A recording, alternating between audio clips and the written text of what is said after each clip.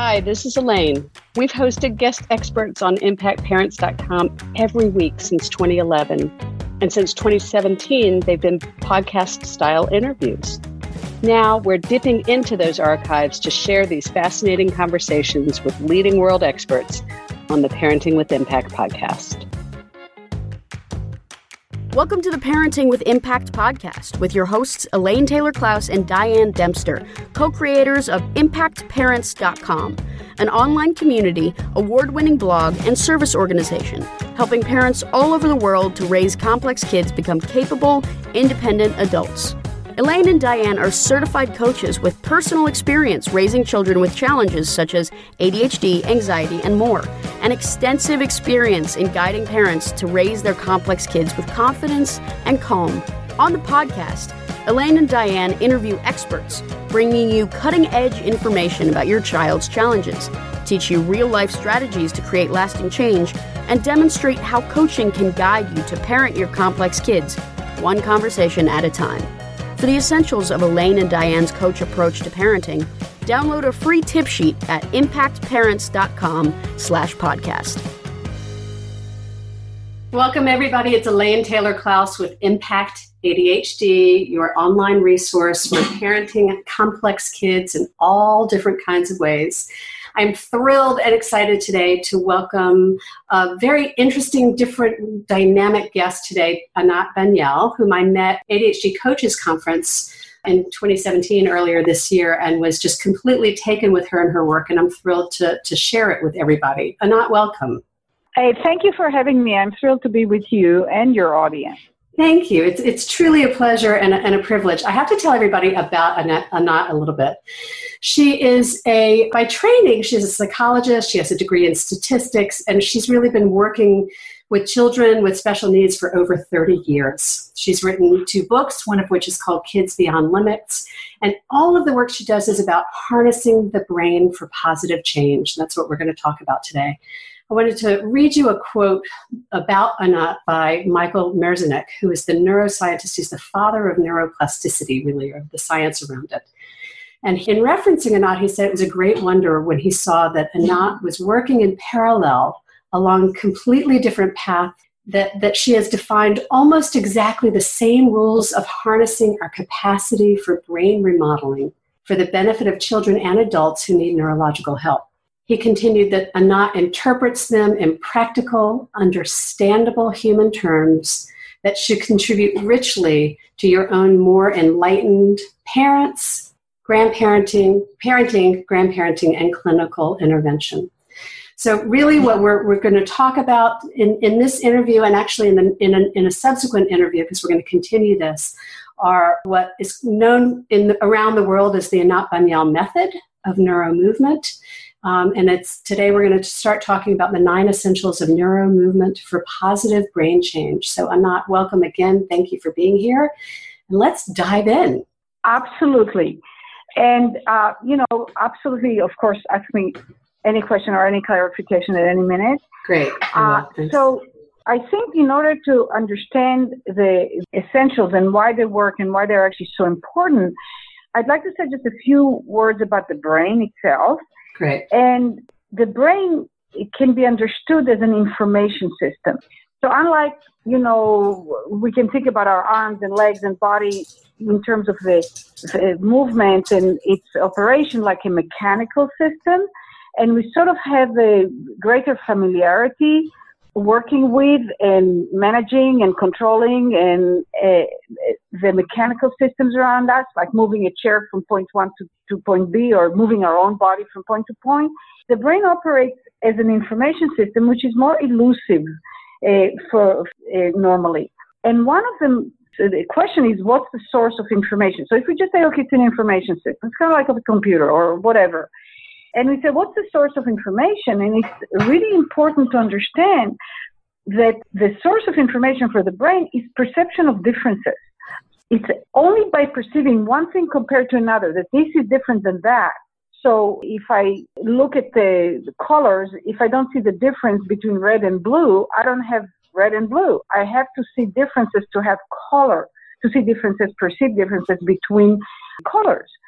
Same thing with sound. If I don't hear differences in sounds, I don't hear the sounds. I can't play music. I can't sing.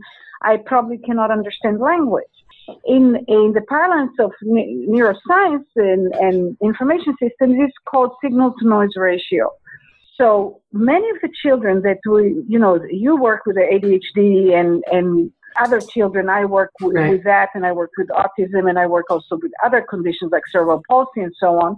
The fundamental bottom line of what the child brain needs to do is to be able to notice differences so it can learn and adjust and figure out how to operate whatever system we're talking about. It can be learning to use an arm after, if they were born with a stroke, or learning to understand language if it's an autistic kid, or actually being able to sit and look, in a classroom and actually read and be able to notice and stay with it.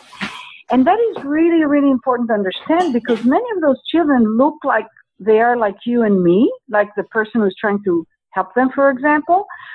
But their reality, what they actually see, hear, feel, notice, is different. So you can say to a child, have an inside voice, and they don't know, even if they understand the words, or hear the words, they don't know what you're talking about. They literally don't know. And I think that's, by the way, where some of the really lost opportunities and biggest mistakes are done in intervention with those kids, because they just get more and more agitated and learn that they're a failure and all that kind of stuff. So the essentials of my... Well, so I just want to recap a little bit what I'm hearing so that we're really clear as you begin to move into the essentials. What I heard was that the brain is an information system, and it really operates on recognizing differences. And so as we're working with these broad range of complex kids, we need to understand the context that their brain operates under. So it's not just enough to give them a direction or a system or a structure, but to understand how their brain is working so that we can help them learn to begin to notice and identify differences. Is that accurate? Well, it's almost perfect, which is very impressive. I love how you did it. The very last part, I will switch the order. We help the brain perceive differences so that they learn. Great. So that they can learn. Great. So the perception of differences is primary before. Now, the brain gets better at perceiving differences. So you can even say that the brain learns to perceive differences, but actually it's built to perceive differences. You are just potentiated to be better at its own nature.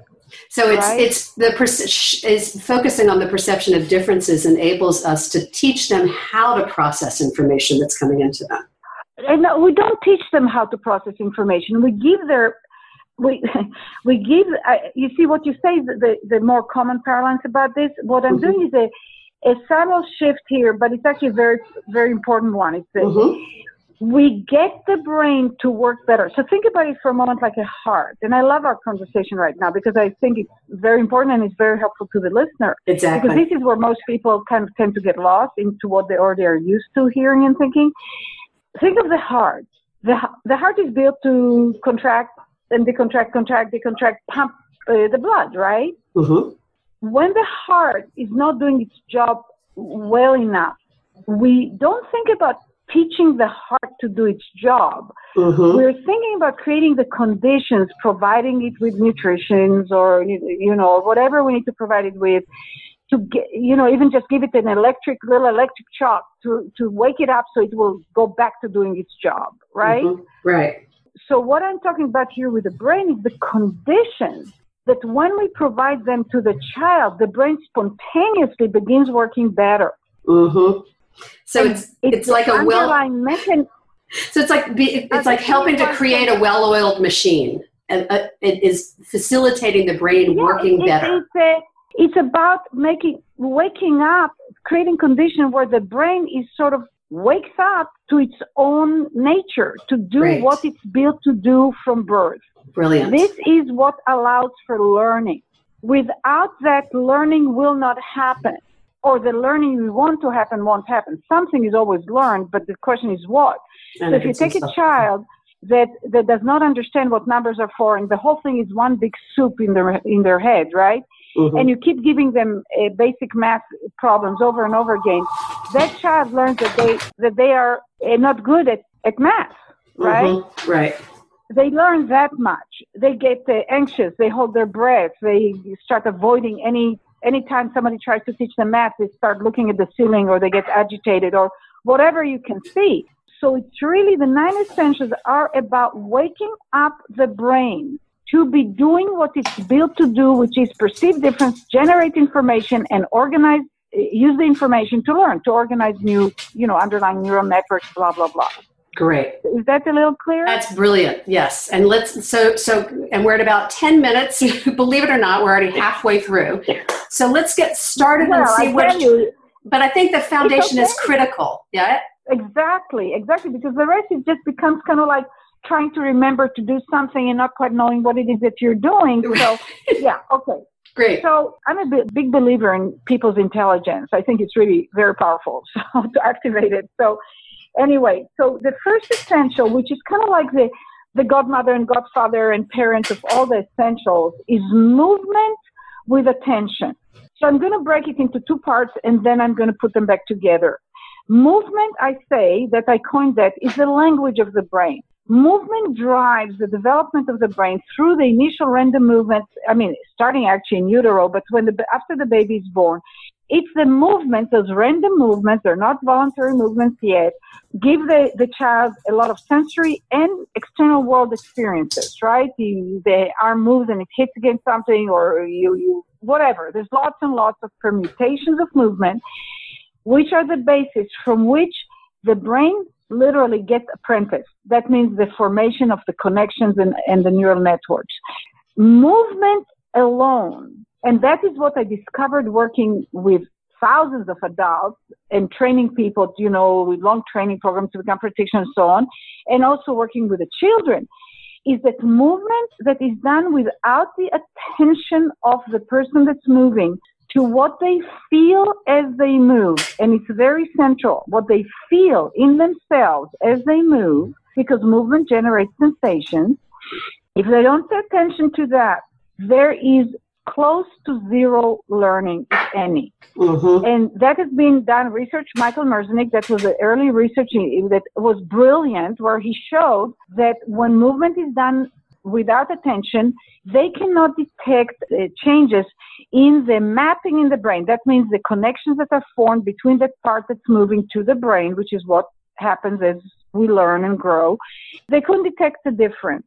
Mm-hmm. But when they did it with monkeys, they got the monkey to pay attention to what they feel, to notice that they're moving and pay attention to it. The changes were very, very dramatic, and other set of research estimates the changes to 1.8 million new connections per second. Wow. So you go from roughly 0 to 1.8 million new connections per second. So movement alone. So for instance, I work with children, they both can be kids with ADHD or autism, or can be children with, like I said, spasticity, cerebral palsy or whatnot. That people try to help them move better or so on, and they don't get better, and sometimes they actually get worse because the limitations get entrenched in. Mm-hmm. Right. What I discovered that if I move the child in a way that gets them to notice that they're being moved and to actually like what they feel, they just become brilliant. They just change. Mm-hmm. The rapidity of change is remarkable. And I'll say it in the end, but people can see some of it in videos. Right. So movement with attention, and the next 3 essentials that I'm going to give very quickly ensure the attention to what the child feels as they move. Right. So the next essential is slow. And slow, again, and very often children, like a lot of the kids you work with, they're very quick. They have an attention deficit, right? And they tend to move quickly, it's sort of a vicious circle. So they don't pay attention, so they don't feel, and they don't feel, they don't pay attention. So there are always opportunities, even if it's for a fraction of a second, to slow the action. But we don't go like a kid that's jumping off the wall, and we talk real slow because it'll drive them crazy. They won't know what to do with it, and it won't work. But if you take a child that's moving fast, you actually maybe get it to move. It depends on the child, the age, the comprehension, but you can even ask them to move faster. Mm-hmm. And you turn it so you make it intentional. Then you ask them to move even faster, and you can join them, and it can be fun. But then once they moved faster than they were moving, what did you do? You created a difference for them. And then you say, and now can you move a little slower like you moved before? And then you ask them immediately to move faster, and then you go slower and say, so that they know what slower and faster is, because many of those kids don't even know what it means to slow down. They literally don't understand it. Mm-hmm. It's not just that they have a problem. They've never perceived the difference clearly enough to be able to generate it themselves. And there are many ways to invite moments, seconds, because the brain changes with such speed when it gets what it needs. Mm-hmm. So it's not like trying to contain them for half an hour to be slow. Get them to be slow for 10 seconds, for 5 seconds, so they feel the difference. The moment they feel difference, you'll be amazed at the changes. The next essential, I'm just like driving fast. Right, because we only have a few minutes left, so we're going to get through 3 in this interview, and then we'll move on. So that's great. You're doing great. The next one is reducing, I'll give 2. The next one is reducing the force. So always reduce the force, the intensity of the sound, the light, the emotional intensity, the whole thing, just the physical intensity, if you help the child move.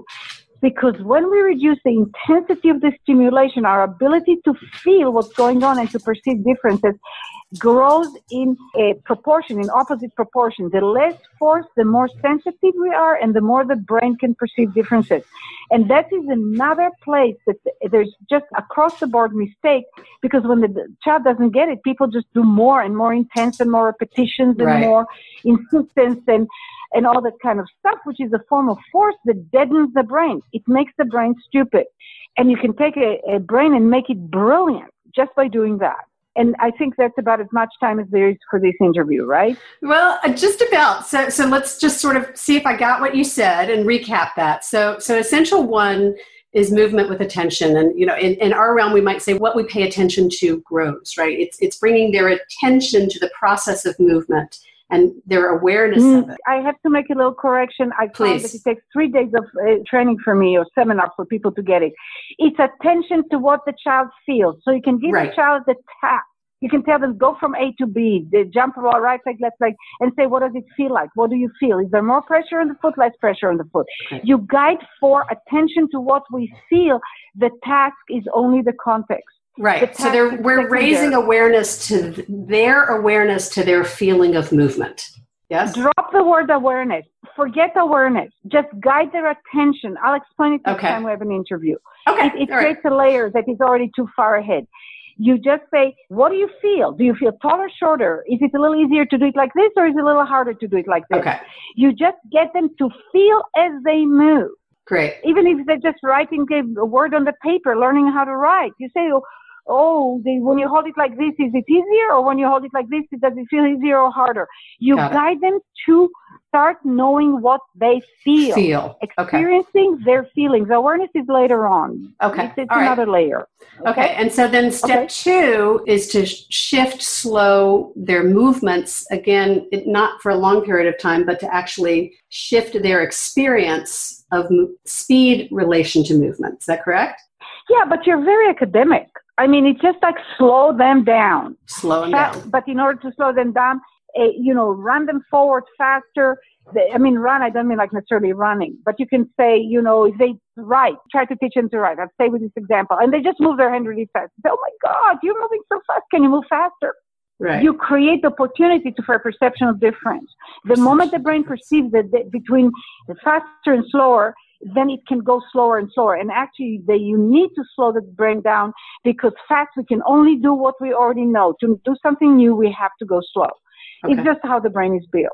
Okay? Now, and I have to confess that I didn't quite understand number 3, reducing the force.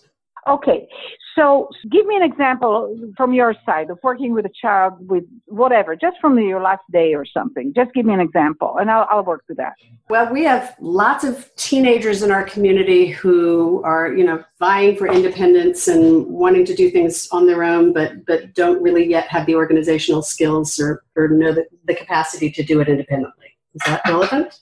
It is relevant, but it's very general. So I am trying to imagine that gets to, I'll give you an example. Any of those teenagers want to do sports better or want to do something better, specific? Can you be a little more specific? Well, it's probably wanting to do school better. That's, whether they want to, the parents want them to do better at school, for sure. Yeah. Well, I'll give an example, and we can come back to it next interview, because when we shift to talking about cognitive functioning, it's the same rules, it's the same brain, the same rules, but it'll take a little bit longer. So great. Let's say if somebody wants to throw hoops, right, and they kind of hold the ball and they jump as hard as they can and they smack their arm up and try to hit it, right? And they're kind of mediocre at it, and they want to get better. And I take them and I say, okay. I mean, there's other things I'll do at the same time, but I say, okay, now hold the ball and just imagine the hoop is lowered down to being, 3 feet tall. Or I put the hoop at 3 feet tall, right? Mm-hmm. And I say, now hold the ball and throw it so lightly that it won't even reach the hoop. And even less, so it sort of will fall on your foot. So I get them to start moving with a whole lot less effort. And then I say to them, move it, do it from this direction. That's the variation. That's the next essential that goes with it. And then I say, now do it a little harder. Now do it so it goes above it. And then I bring the hoop a little higher. I'm just making up something here, right? Mm-hmm. But I say, but now do it really hard and see how it goes. Of course, it will overshoot the hoop, right? Now do it really light that it doesn't. And I get them to figure out the minimum amount of effort that it takes to do it. And when you reduce the force, the brain starts feeling what is going on. Mm-hmm. That's the information. So slowing down gets the brain to notice what's going on. Slowing down, reducing the force does the exact same thing. And most people try to learn to do things under very intensities that are way too high. So they get a brain that doesn't perceive distinctions. The really brilliant geniuses, you know what they do? They perceive distinctions none of us even see when it's in front of our eyes or ears or whatever. Right. Okay. All right. I need to stop us here because we are well over time, and I want to make sure that you give people an opportunity to find out more about you and the work that you do. And one of the things I didn't mention in the introduction is that you're also training practitioners who collaborate with you, and you teach workshops all around the country and all around the world. So, I know that you've got a training program for parents that's unfolding. Where would you want to direct people at this point to find out more information about you? So I have practitioner training programs for people who do my work. And then we're just coming out for the first time with a 5-day workshop where 24 families, half the day with just adults, and then the other half with the children, teaching them how to use the essentials in real time, real life. And the place to go and find everything about that is my website, and it's anatbanielmethod.com. ANATBANIEL method,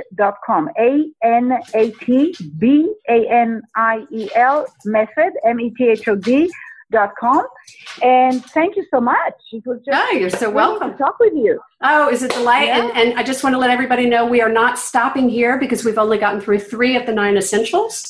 So I want to thank you, Anat, for being here and for sharing this wisdom with our community. We're going to have this to be continued in a subsequent interview. So everybody who's listening, go ahead and get ready to click on the next one as soon as it's available. And I want to acknowledge the parents who are here and the professionals who are here and who are listening and who are engaging in this process. Thank you for your time and your commitment.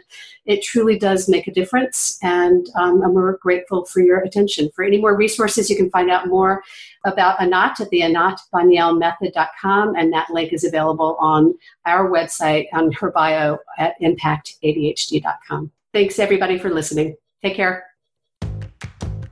You've been listening to the Parenting with Impact podcast with Elaine and Diane. For more information on the Impact Parents community or to join Sanity School for Parents, please visit impactparents.com.